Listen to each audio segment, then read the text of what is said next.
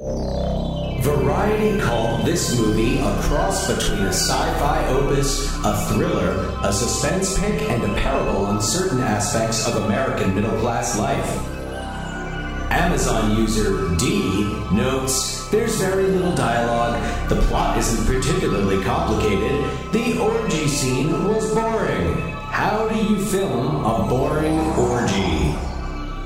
And Trevor Johnston of Time Out said, little wonder it flopped at the time, only to be cherished by a later generation.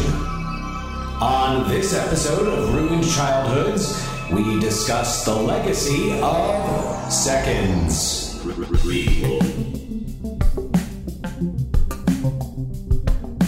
Sequel. Reboot. Which one will it be? It's the Ruined Childhoods podcast. Greetings, Starfighters. Greetings to you all in your socially distant listening locations right now. Hopefully, if you are out of the house, you are listening to this taking a walk, during which you are remaining at least 6 feet away from everybody else. If you are in your car, I hope that it is a necessity, and most of all, I hope that you are all well. I concur. Thank you all for bearing with us as we had to take a week off. And the reason is because I've got pneumonia. That's right. Not coronavirus. Not, to the best of the doctor's knowledge, not coronavirus. It is damn near impossible to get a test unless you are exhibiting a lot of the big symptoms, of which I am like fame. Like fame. Like fame and wealth. Yeah, so as far as we can tell, good to go, but I'm doing a lot better today, and that is why we are recording. It's good to have you back, John. It's good to be back, Dan. Yeah. You say that like you were just here the whole time. Yeah, I have been sitting at this desk waiting to record this podcast, notes in hand. I've had nothing else to do. So, no. I have been excited to talk about our movie today, Seconds, directed by John Frankenheimer, not John Schlesinger, which is the director I said. Oh, did you? On the Monster Squad episode. Oh, I didn't even fairly catch certain that. I did. Yes. No, John Frankenheimer of 7 Days in May and The Manchurian Candidate. So, yeah. Anyway. Yes, we'll talk more about that in just a little bit. So we actually got an email from our buddy French Fry Phil. Hey, Phil. So I'm going to go ahead and read that. Phil says, hope all is well with the two of you during this crazy time. Side note, it hasn't been, but we're getting better. I'm not sure if there is a statute of limitations for comments on old episodes, but I wanted to recommend the audiobook As You Wish by Cary Elwes. His autobiography is his time spent making The Princess Bride. I just finished it and it was very entertaining. Mr. Elwes is the narrator and the majority of the cast/crew read their contributions to this documentation. Oh, that's cool. Keep up the good work. Yeah. Sleep well. I'll most likely kill you in the morning, Phil. You know, John, when I first read that email, it took me a moment to remember that was a reference to The Princess Bride. And I did like, what? And then was, oh, right. Yes, he says that. Right. Yeah. In the movie. No, reading Yes. it just now, I did not find any cause for alarm. No. It was momentary. Yeah. Phil, thank you for writing. Great recommendation. If anybody else wants to write in, ruinchildhoodspod@gmail.com. We look forward to hearing from you. And we also, any other audiobooks or non-audiobooks about making of movies and behind the scenes by people who were involved, please, send them our way. Yep. So, Dan, I know that during this time you are also acting as kindergarten teacher for your daughter. But how else have you been spending your time? Have you been listening to any more podcasts or? Well, I've been spending my job when I am not quarantined is as a high school teacher. So we've been my time not spent teaching kindergarten which my kindergarten is mornings only. It's AM kindergarten. And then in the afternoons, I'm kind of more focused on what we're supposed to be doing with our students at high school, in the high school.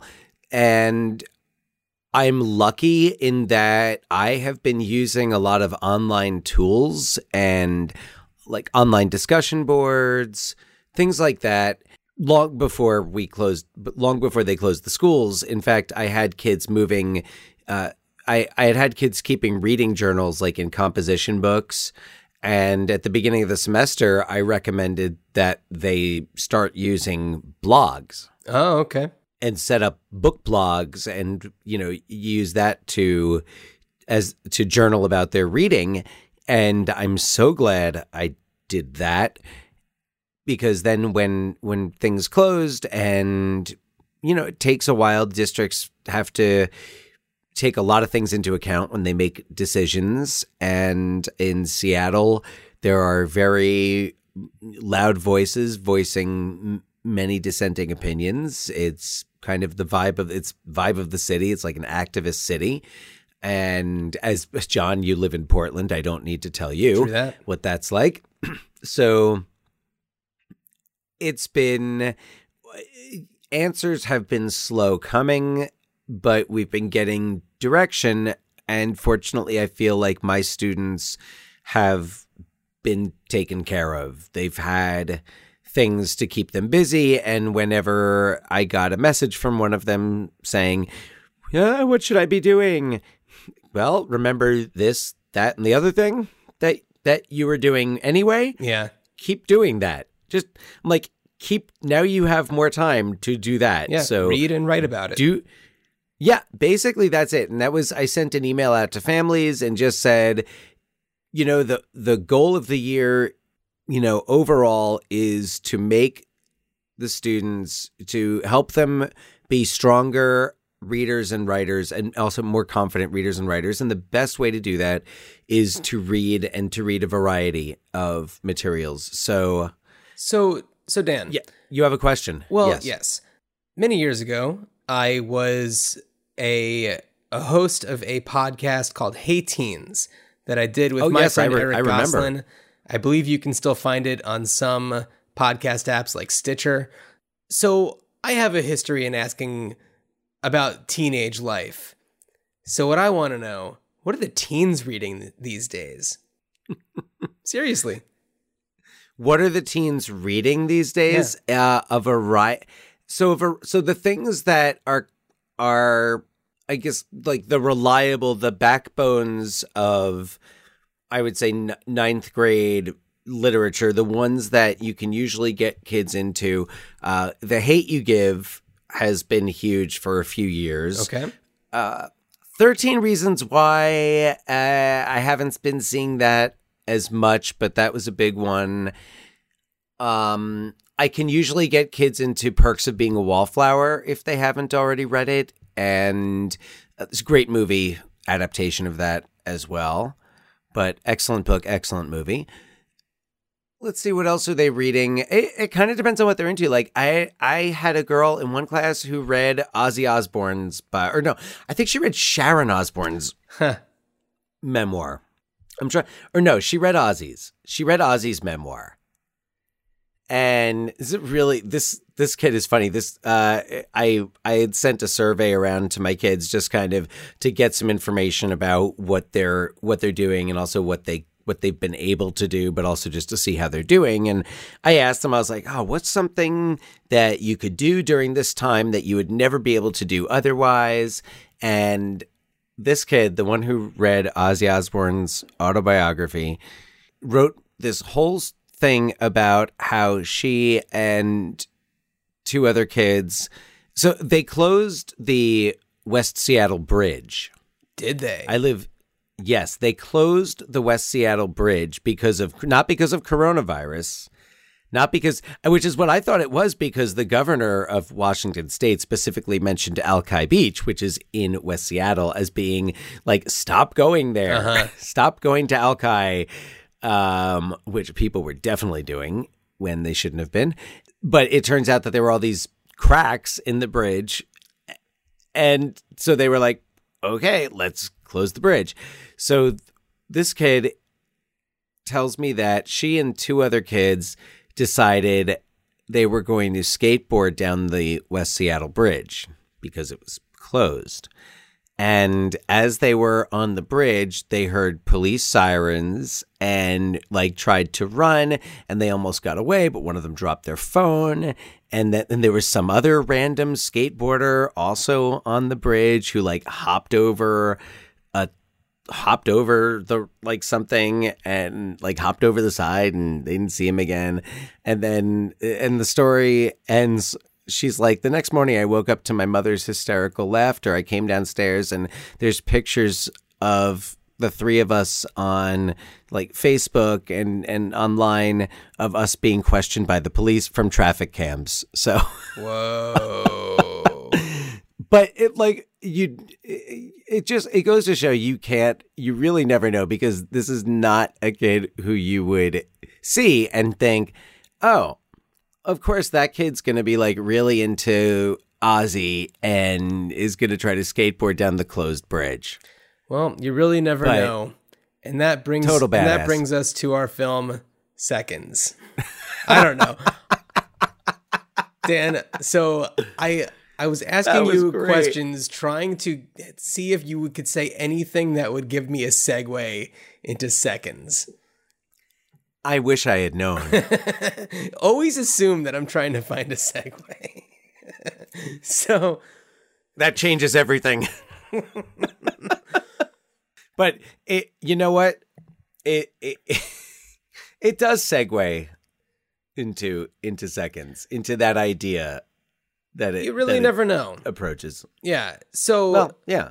If I may, Dan, is it synopsis time? So first of all, we're talking about Seconds from 1966, as Dan said earlier, directed by John Frankenheimer, who directed Manchurian Candidate, Island of Dr. Moreau, Ronin, Reindeer Games, and a film for Cannon Films with Roy Scheider called 52 Pickup. And I only mention that because Cannon Films, always worth mentioning whenever possible. So, successful New York banker Arthur Hamilton begins receiving calls from his good friend Charlie. The problem? Charlie's dead, or so Arthur thought. Charlie reveals that he had hired a mysterious company to give him a new life, attempting to entice Arthur to do the same. After following the trail that Charlie leaves for him, Arthur finds himself in an inescapable building where he's been given two options: fake his death, get reconstructive surgery, and live a new life, or a video will surface of him accosting a woman in bed, a video that was filmed after they had drugged Arthur, forcing him into the situation. Arthur then leaves his life behind, his promising career, empty marriage, and the adult daughter that he rarely sees. Arthur Hamilton is transformed into Tony Wilson, who is not only given a new face, but a new identity. Now, he's a Malibu artist, and he has to hone his skills so he can pick up where his existing body of work had been left off. After meeting Nora while on a beach walk, he embraces his new life with her by his side. Shortly after, Tony hosts a party at his home for his new neighbors, and after a few too many drinks, Tony loses track of who he is and how he is supposed to present himself.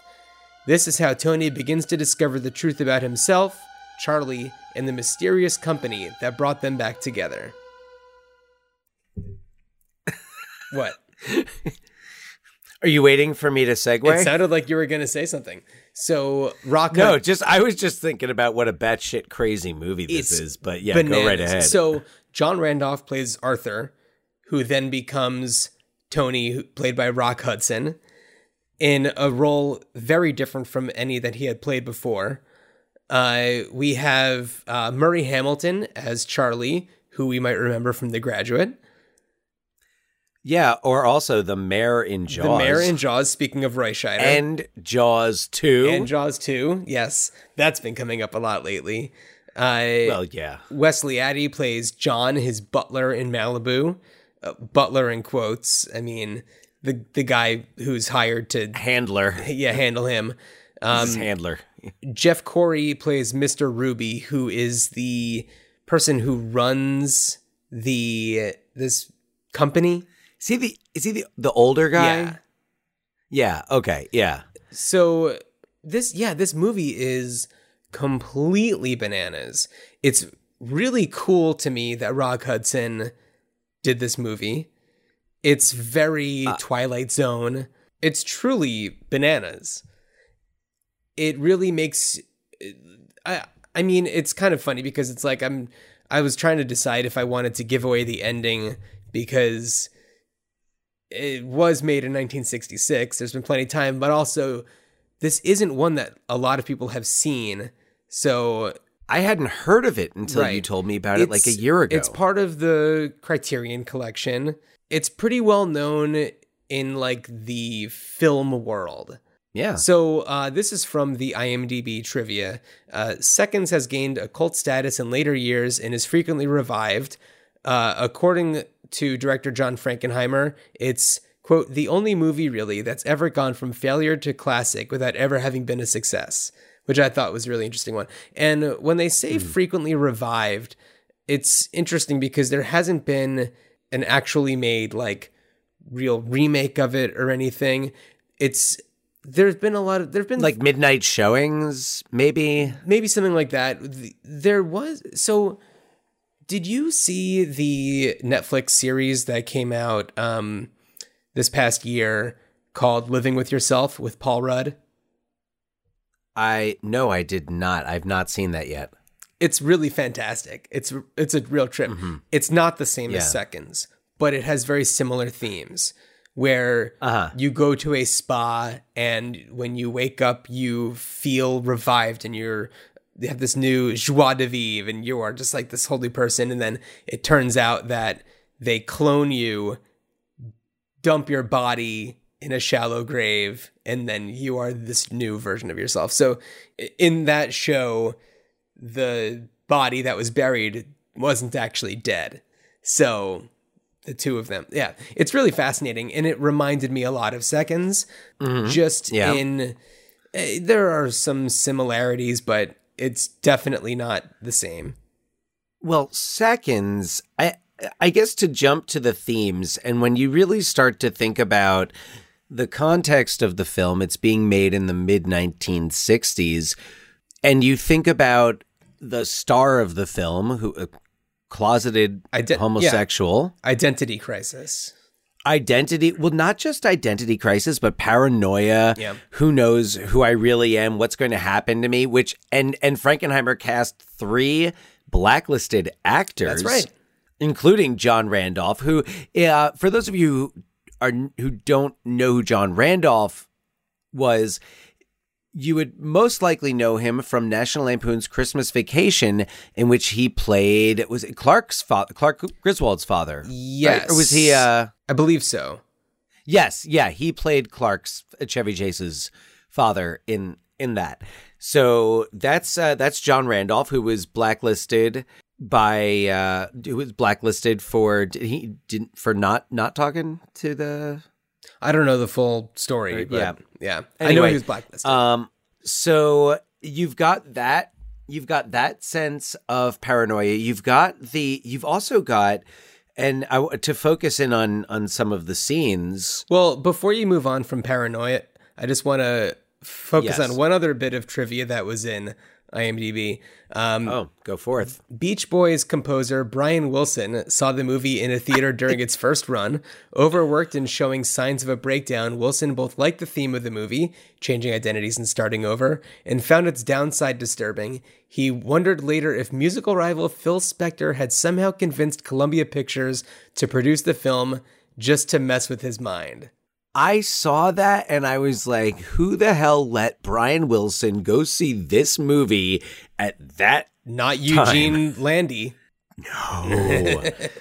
No, I could just imagine. And also, I mean, this is also just knowing, as you do, knowing a lot about Brian Wilson's past. Right.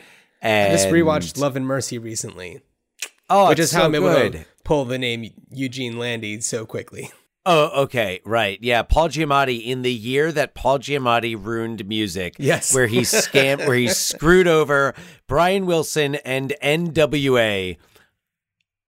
2015, the year Paul Giamatti ruined music. This is so true. That's so funny. Yeah. I love Paul Giamatti, but man, holy shit. Love and Mercy is such a good movie. If you haven't seen it, It's wild. I mean, damn. I can't remember John Cusack doing anything that good in a long time. It's tremendous. And Paul Dano is also amazing. Oh, Both as yeah. Brian Wilson. Oh, yeah. Oh, yeah. So, Yeah. okay, you were going to move on from paranoia to some of the other themes. Well, and the identity crisis, but not just the individual identity crisis, but kind of this identity crisis of the United States, the world. It's the mid 60s. You've got the conservative values. You've got the Arthur Hamiltons, the conservatives, The bankers. the man it was the man in the gray flannel suit who, in the 1950s, that was the standard. And they even have him working or living in, was it like Rochester or somewhere? Something like that. Upstate New York, and taking the train into the city and like following that, just doing that same routine, and also just wanting and thinking like this is what I should want, and being told this is what you should want, and then pursuing it. And so many people were miserable in those lives because they didn't suit who they really were, and they just thought like, well, this is what I have to do. Mm-hmm. And then you really see that when he becomes Tony Wilson, who lives in Southern California, and he's this artist. Right. And it's a totally separate lifestyle. But the scene that really drives the point home is the bacchanal, the Right. big, was it not an orgy? Well, allegedly it was, but that part got cut out. Yeah, which John, you haven't heard I don't think you've heard the intro yet. Oh, but, no. One of the quotes for this week is a bit critical of the orgy scene. Gotcha. So, Yeah. yes. This scene, it comes close to showing nudity, but doesn't actually. It's a lot of implied. I mean, Yeah, but it's crazy. It's this festival where people are, making wine and It's a festival of Dionysus. yes, It's yeah, and he is very resistant to it until he is literally pulled into it, and they strip him down and throw him into it. Yeah. And I felt like it was kind of how I was like, is this supposed to be representing how a lot of, older Americans and more conservative Americans felt, or maybe like those more conservative Americans who really who saw the, the peace and love movement, the hippies, and were kind of like, oh, that kind of looks like fun. right.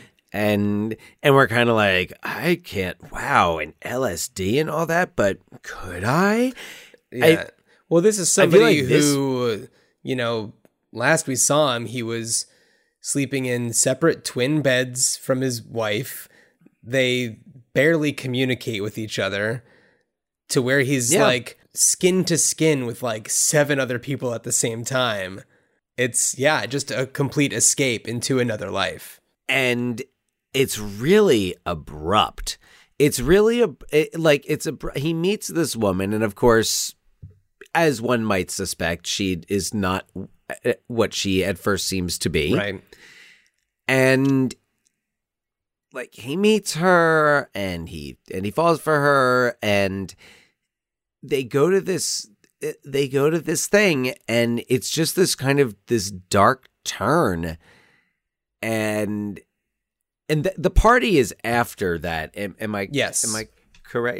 It's been a few. Interestingly, this was the second time, because I watched the movie when you first recommended it to me last year, and my experience watching it was very much that after I finished watching it, I really wasn't sure what I had just seen, but I felt that was because I didn't get something, and I was like, there's something I missed.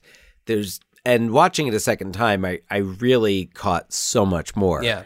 And just kind of seeing this, I mean, and it's just, it all connects so much between the straight-laced and the free, the conservative, the straight and versus the gay, and, Rock Hudson just kind of really wanting to, like, it's so crazy because it's not like this was written for him. No.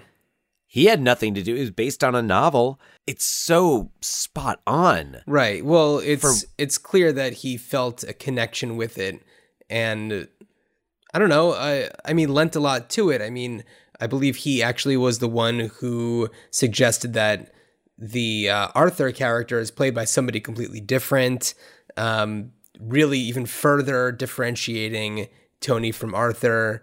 I don't know. It seems like he really lent a lot to it.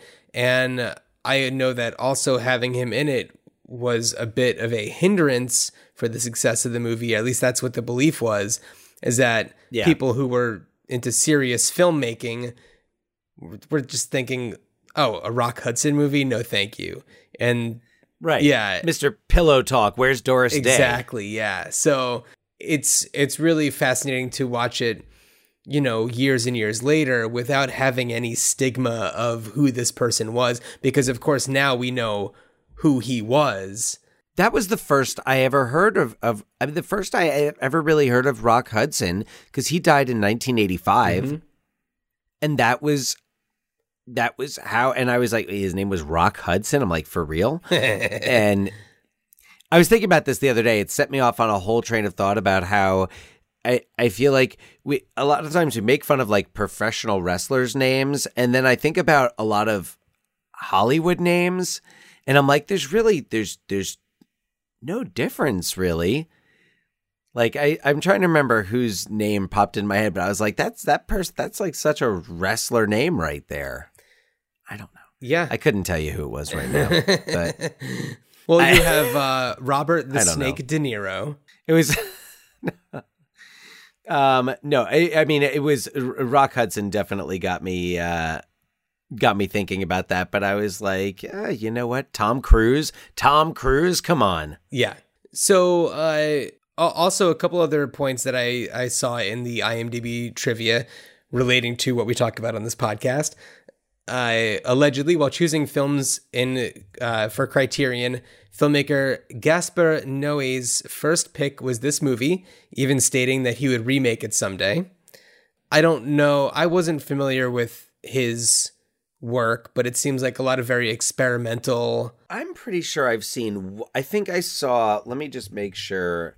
Yes, I have seen Irreversible. Okay. And it was good. Just a lot of like shock value. Yeah. Okay. Like a graphic. I remember a graphic rape scene. Oh boy.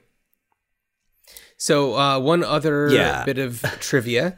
On assignment, professed Frankenheimer admirer Roger Avery wrote a remake titled Second, spelled 2NDS, for director Jonathan Mostow. It was eventually canceled. Whatever happened to Jonathan? I think he's been doing TV, Jonathan Mostow. I think so too. And Roger Avery was involved in a lot of the earlier Quentin Tarantino movies. Credited as a co-writer on Pulp Fiction. Pulp Fiction, Reservoir Dogs, I believe. A little bit. He did Killing Zoe. He wrote and directed Killing Zoe with Eric Stoltz. Right. So, just interesting that, this totally seems like something that would come up again, and I'm sure that at some point it will. I mean, what do you think, John? Like, what would you do with it? You're given this. Well, you're given this assignment. Honestly, the movie as it was works kind of in any era. you can just, it's all about generational differences and identity, and those are issues that are always going to be a thing. And I think that a straight remake could totally work. It's the ending is so fun and twisted, and it just makes you think like, what is actually happened? Like, it doesn't give you all the answers, which is a lot of fun. So yeah, so it really gives you a lot to think about. What's up? One thing I would appreciate in a remake would be, and then sorry, I was going to ask you to go on to your casting ideas, but I would say one thing that I think is missing from the movie that does kind of hurt it a little bit is the abrupt transition from Tony loving life as Tony to all of a sudden wanting to go back and... Right. I mean, there's definitely connect. room for a little bit more breadth, and that's where I feel like that's kind of the because you're right. There's a vagueness that leads you to speculation, and that part of it I think is part of the fun of the movie, and which actually has a lot to do with some of my filmmaker choices. Okay. For a remake, but I do think I would. That's where I would throw in maybe an extra scene or two. Sure. Is just feed a little bit more into that transition where, you know, when he goes back to New York and right. And all that. There's a scene where he goes back and he visits his wife as somebody who has had encounters with Arthur. I can't remember exactly how he framed it. Like he met him at a conference. Yeah, something like that. And yeah, like in the last year. Right. And brought back this like tennis trophy. And I don't know, it was just kind of, it was a really actually fascinating scene. I really appreciated it. Oh yeah. Yeah. No, I thought it was great. And it's why I just would just like that, just a smidge more. Right. Transition. Yeah. There. Yeah. Well, I know that there was a scene that was deleted where he visits his daughter and her husband, who was played by Leonard Nimoy, the husband, not the daughter. Oh yeah. And I think that would have been a really interesting thing to see too, because I think that's what would probably give you a little bit more of the reason why he'd want to go back. Yeah. Yeah, I think I would definitely need to see like a little more of that connection rather than him just kind of getting drunk at a party and being obnoxious because he can't talk about Harvard. Yeah, exactly. Yeah, it's a great. Oh man, it's a great scene. And Rock Hudson I heard Rock Hudson really got drunk. That company should probably screen everybody and be like, "Uh-oh, did they go to Harvard? Nope, cancel it. Yeah, they won't be able to help themselves." So any casting ideas? Well, I wanted to start with director. Oh, director, yeah. This is such a I don't know, a filmmaker's movie. If we have anyone in common as you're going through your names. Well, my first did David Fincher. My second would be Denis Villeneuve. And my third and final would be Suzanne Bier, who did Bird Box. Oh, wow. Okay. I don't have any of those people who do you on have? my list. So, yeah. So, David Fincher, I guess, revisiting Fight Club territory. Yeah. Which I love. I'm a big David Fincher fan. So, but my list is a little different. I've got a long list here, and it starts with Charlie Brooker, who is the creator of Black Mirror. Oh, okay. Kind of a modern day Twilight Zone. And right. I think he's really got, this is like the tone that he has a sense for. And then as we were discussing it, I thought of another filmmaker, and because I remembered the movie The Box. Okay. And I remembered Richard Kelly. Who is that? That is his name. Yes, Donnie Darko, Donnie Richard Darko, Kelly. and Yeah. Southland Tales. Yeah, Southland Tales, yeah. I thought, well, this would be an interesting project for him to tackle.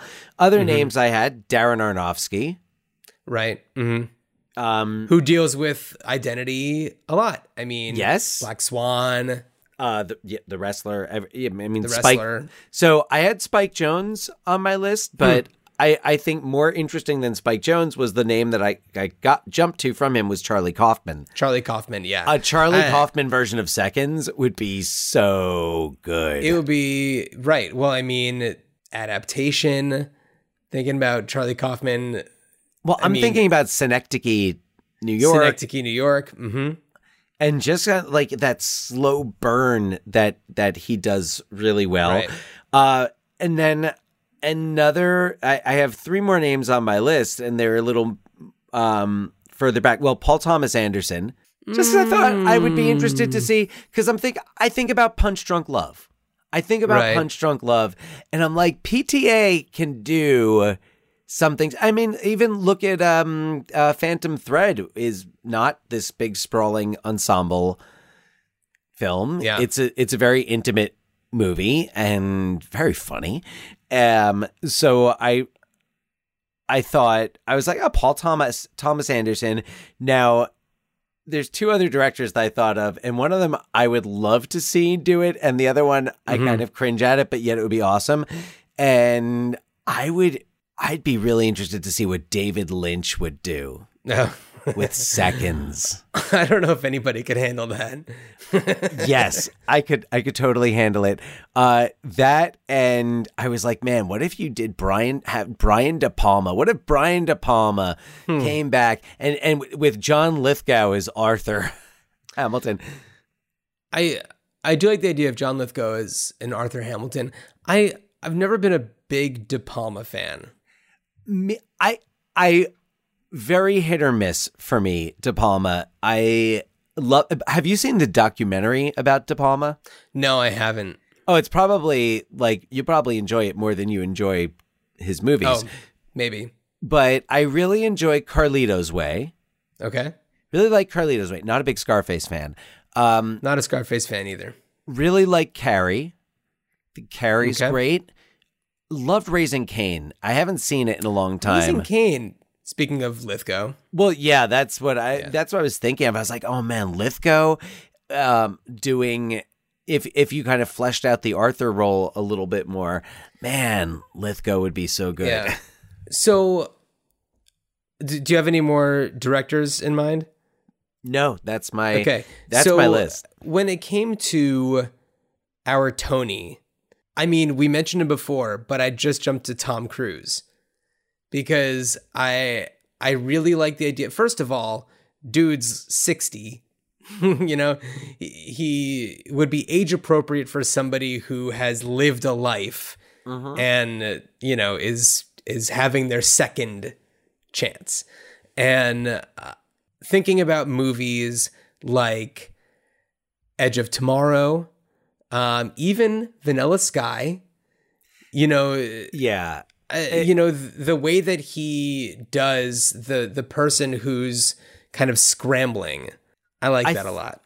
I thought of Tom Cruise as are you thinking Tom Cruise would play, like, using whatever digital effects, that he would be both Arthur and, because I guess I've been thinking of it with casting 2 different actors. I did too, but for me, the Arthur character, the actor, I mean, I'll just start this off by saying that John Randolph is amazing, and you know, Rock Hudson is the name of this movie, is the name for this movie, but John Randolph like kicks it off in such a perfect way, and for the first like 40 minutes of the movie, he carries the first 40 minutes. Yeah. And I don't want to underplay that, but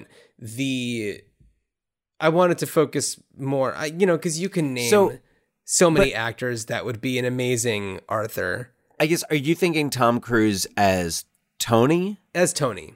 Yeah. Okay. Not as Arthur. Yeah. I feel like Tom Cruise is a little old for Tony right now.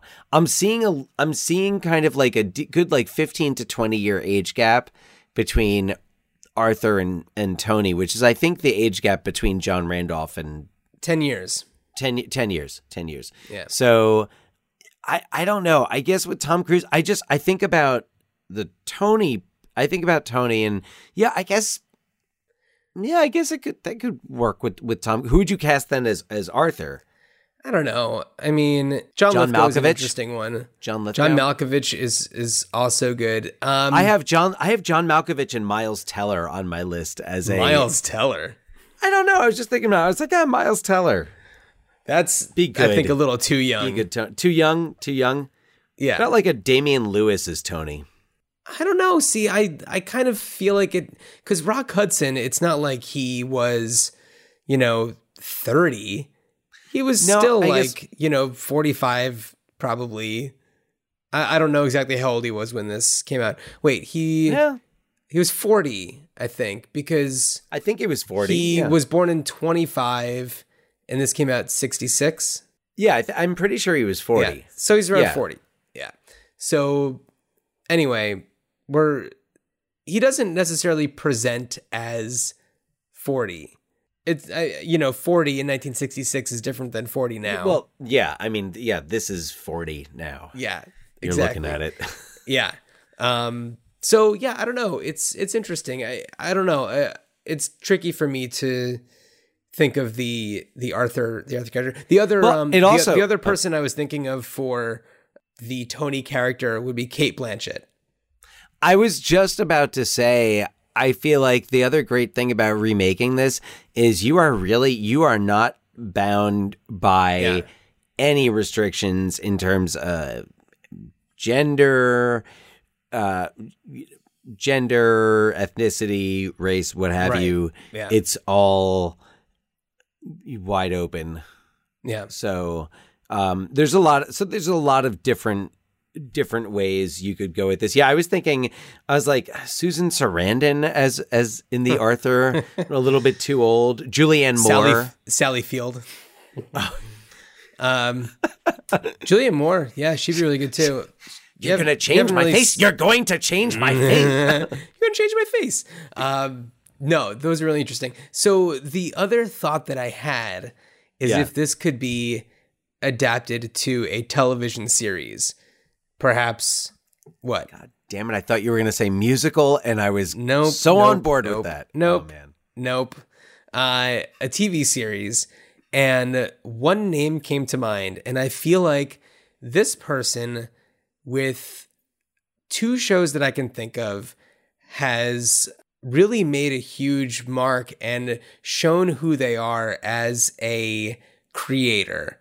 And this is not to say that this person created these shows, but was heavily involved with the directing and acting at least in one of the earlier ones. I'm talking about Jason Bateman, who is very heavily involved with Ozark, has directed a lot of the episodes, one of the lead roles. Also, the HBO show The Outsider, which was the Stephen King adaptation. And he directed, I think, the first few episodes and was in the first few episodes. And he does like dark and weird. And I don't know, like he really has changed the way that people perceive him. He is going no longer Teen Wolf to... No, not at all. He's not... David Hogan, or whatever. What was that? Right. Who is he on the Hogan family? One of the Hogans. I don't know. I don't think he was David. Maybe he was David. I don't know. David sounds about right. But also, David. It's like far from Michael Bluth, too. Like, oh, yeah. He's able to do dark really well.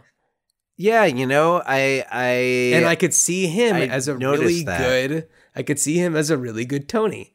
Well, but I don't know if I would see him as a Tony in film. Now, John, if you're gonna have Tom Cruise as your Tony, would you ever consider? Because remember, also like certain things like height are an issue, which might rule out someone like Malkovich. I don't know about Lithgow, but man, would Dustin Hoffman be too old to be Arthur? Can we bring the Babbitt boys back together? The Babbitt brothers. I mean, with what they can do with makeup and digital effects, I don't know. I mean, I was a little unimpressed with the de-aging in The Irishman. So I don't know. I'm reluctant to go in that direction. It's good for like a flashback. It's good for like a short scene. Yeah. But yeah, for when it goes on for a while, oh man, it just takes me out of it. Yeah. Yeah. I hear you. Yeah, I know. I thought about that and I was like, oh man, that would be fantastic. Yeah. I mean, Danny DeVito? that now you're going a little too short. I don't know. Why not? Everybody loves Danny DeVito. This is true. This is definitely true. Yeah. So that's where I am with everything. By the way, highly encourage. What's up? Oh, of course. And if David Lynch were to direct it, I think it would Kyle only be MacLachlan? appropriate. Kyle MacLachlan. Yeah, of course. Although it's interesting, they kind of did that with the third season of Twin Peaks. The Return, yeah. Yeah, So, it's really good. I really just want to encourage everybody who, I believe is it on Amazon Prime Video? Or was it Hulu? I believe it is. So it might be off Prime. I think it is off Prime as of like April 1st. Oh, but really? Yeah. That's really sad. It might be. I would check. No, it's still on. It's still on is. Prime Video. It is. Okay. I'm looking it up right now. Let's see. Is it? But check out Seconds. It is. Yeah, check it out. Wild. I mean, And even if you have to pay to rent it, totally it's worth the whatever $2.99. Pick up the Criterion Collection copy of it.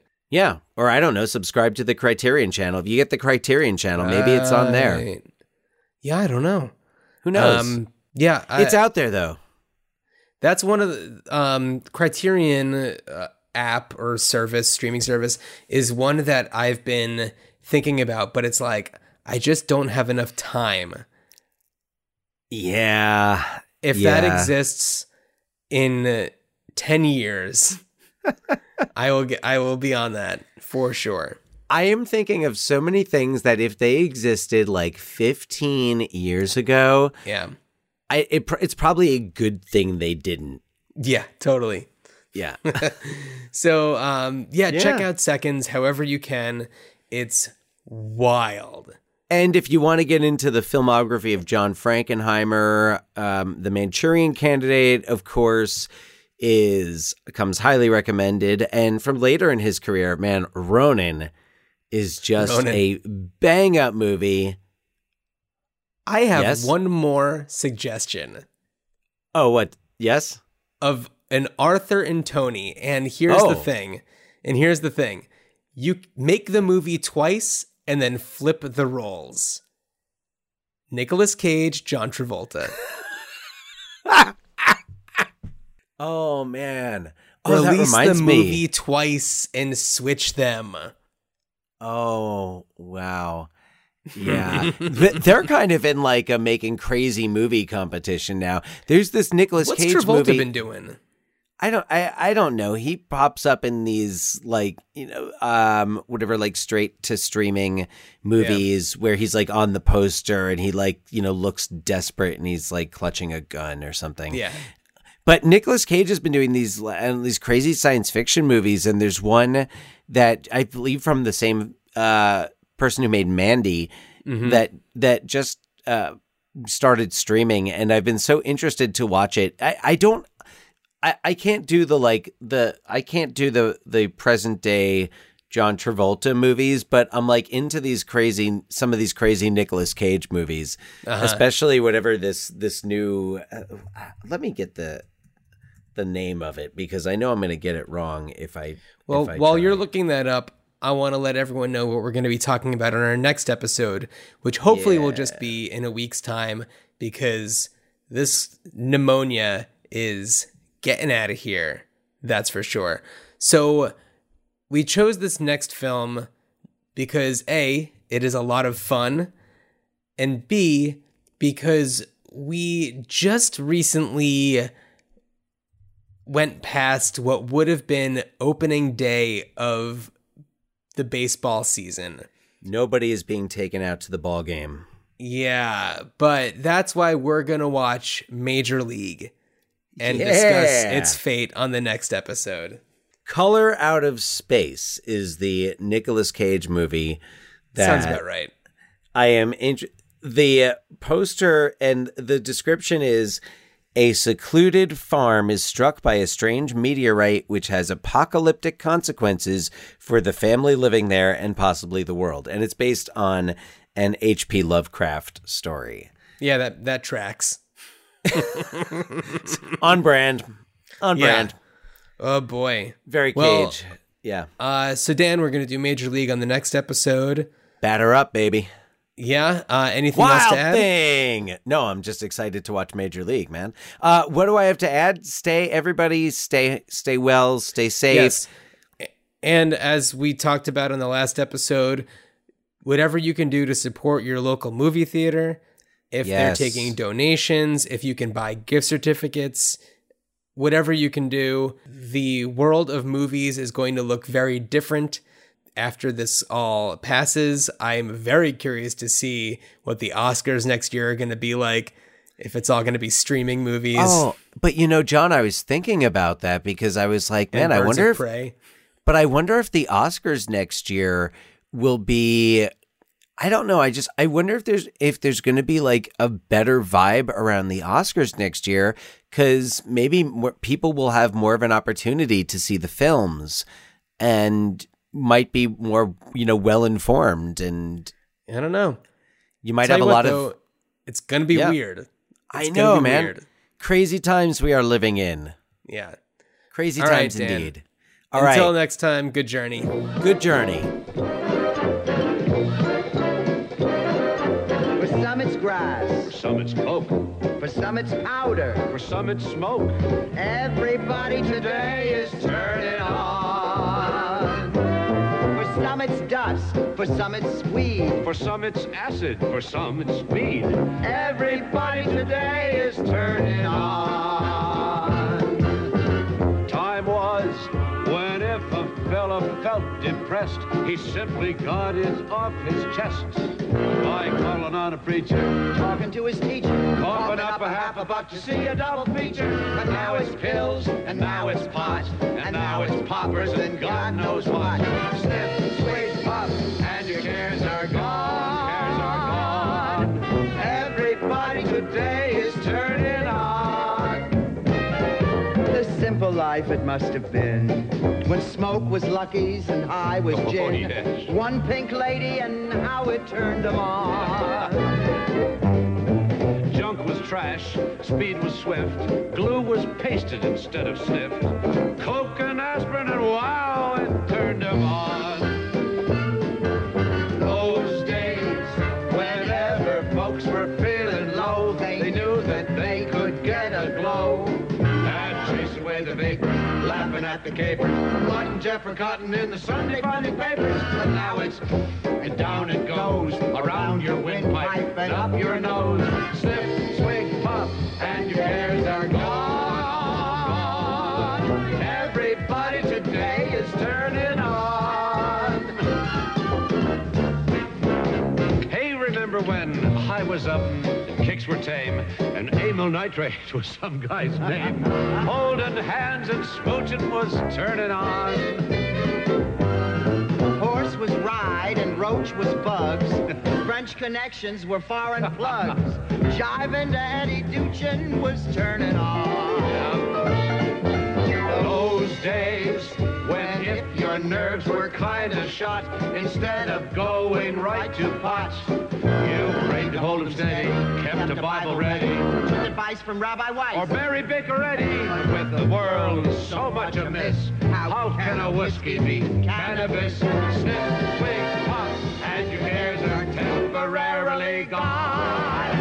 Everybody today is turning on. Hey, remember when hash was fried and tea was brewed? Someone pushing was merely rude. Absolutely, but once a week you cut the grass, and too much acid just gave you gas. Sniff, swig, puff, and your cares are temporarily gone. Everybody today is pumping into fudge. Look what they're stuffing. Hold it, Ma, don't touch that muffin. God knows what your grandpa's snuffing.